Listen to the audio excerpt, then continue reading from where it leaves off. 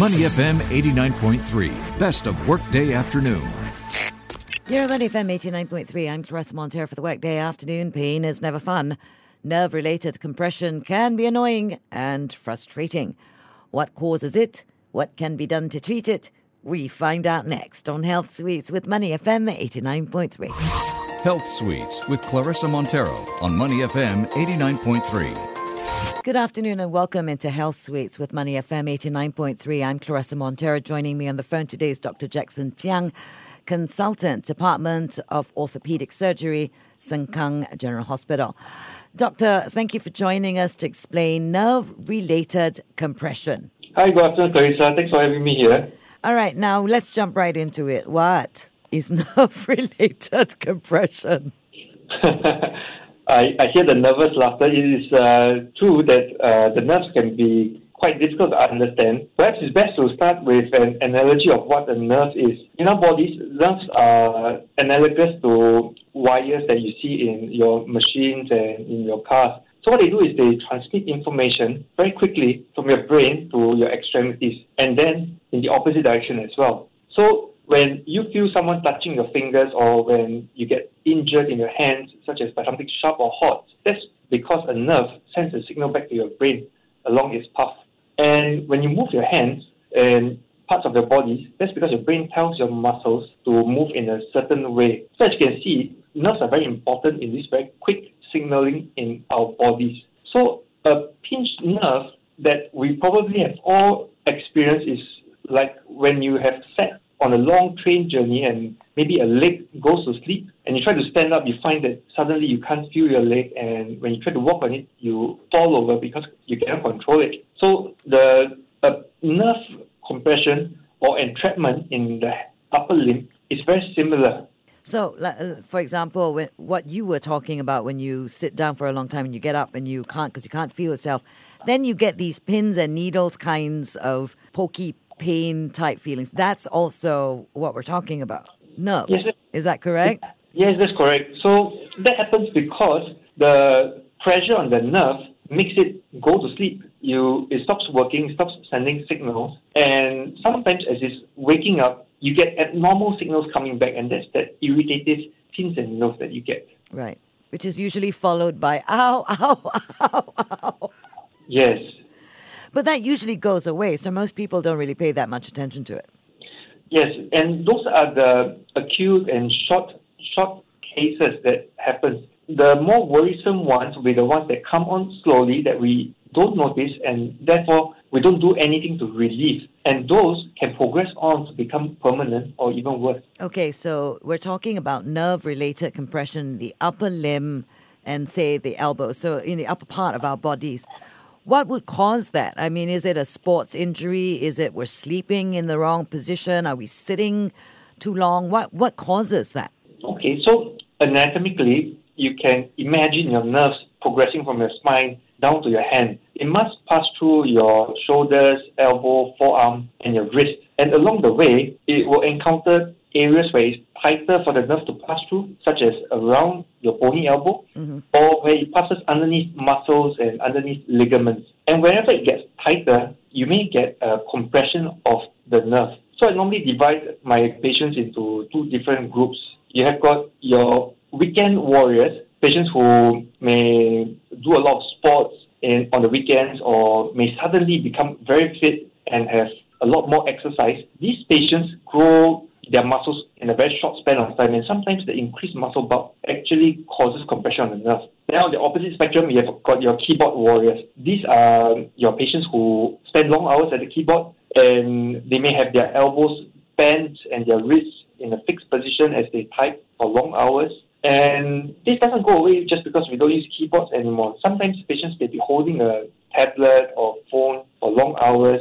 It may be related to their work or their hobbies, and all that causes pressure on the nerve in the joints and over the muscles, and gradually that causes nerve compression. All right, now most of us are keyboard warriors in one way, shape or form. Most of us have desk-bound jobs. So could it be happening, or could we be actually suffering from this nerve-related compression and not even realize it?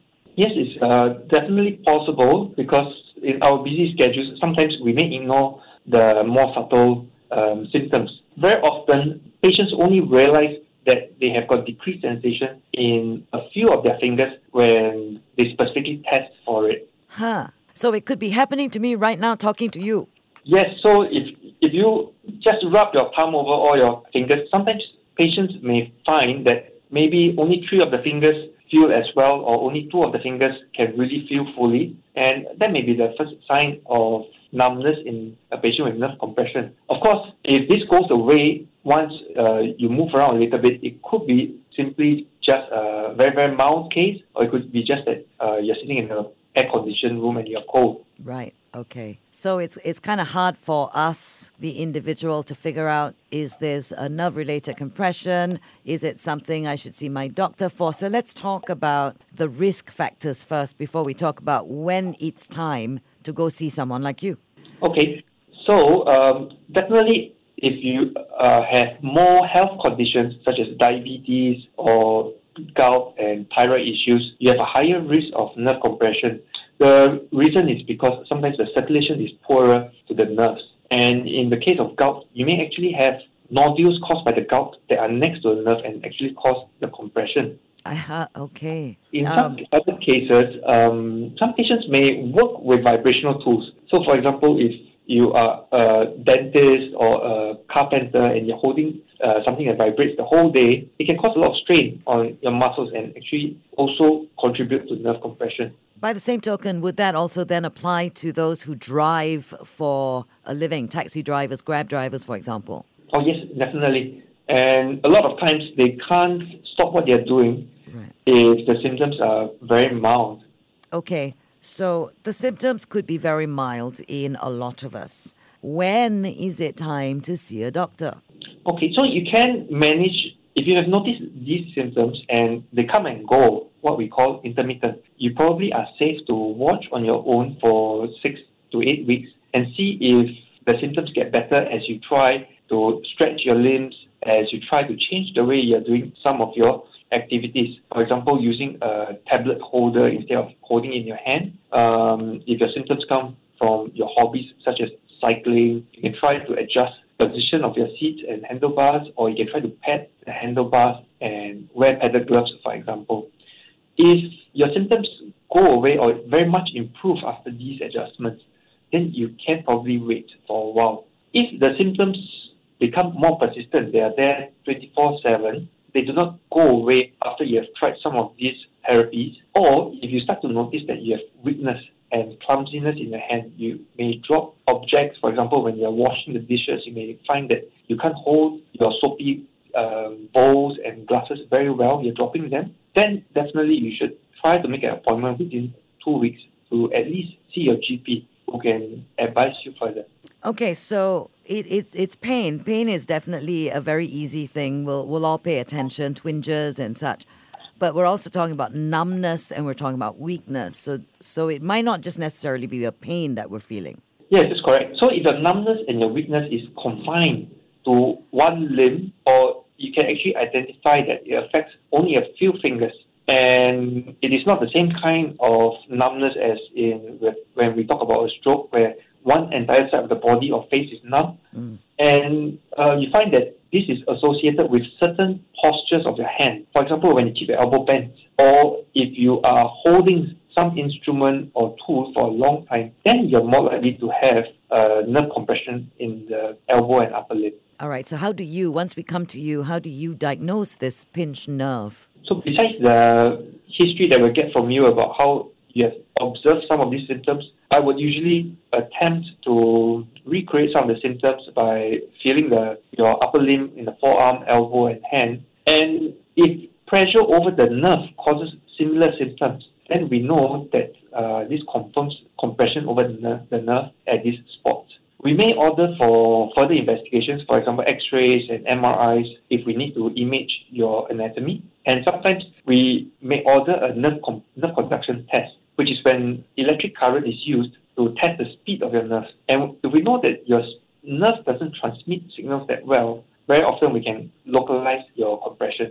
Okay, now I'm going to be a typical Singaporean here. What if I ignore it because it's not that painful. Typical. We'll take a couple of Panadols, we'll forget about it, and we just don't come and see a doctor. What happens? Does it get any worse? Is it bad for us? Are we actually giving ourselves permanent damage? Does it, is that bad if we don't come and see a doctor? Yes, I certainly hope it doesn't happen to patients that often. But if the compression worsens and becomes more chronic than a few months, sometimes the poor circulation in the nerve actually causes it to become fibrosed. And this means there's more scar tissue that's deposited. And we all know that scars are forever. And that can cause the nerve function to become poorer. If surgery or treatment is undertaken at this point, sometimes there is still permanent numbness and permanent weakness. Okay, so the answer to the question is don't ignore it, go and see your doctor, because it'll just get worse over time. Yes. Very right, Carissa. It's not miraculously going to go away by itself. That's right. Okay, can it be prevented? It definitely can be prevented if we pay attention to our bodies, if we find that there are some symptoms that are consistently coming back with certain activities, and if it falls into this pattern of conditions like nerve compression. In our everyday lives, I suggest that we should not be in any single sedentary position for more than 30 minutes. It's good to exercise our joints through their full ranges of motion. That means extending your shoulders, elbows, and wrists to their maximum, and then just moving them and seeing if they move as you remember them. If there's any change, for example, you find it's stiffer, then it'll be good to try to reverse that early. And in our sports and our recreational pursuits, it's also good not to ramp up our intensity and durations too quickly. So very often we see cyclists who start going on the round island route for 170 kilometers, and they're on the handlebars for 5 hours or 6 hours. And that puts a lot of pressure on the nerves. And they may dismiss it as no pain, no gain, which actually may work against them. Which is all guys. I wouldn't be too sexist about that. Oh, I had to slip that in there, Doc. But it's true.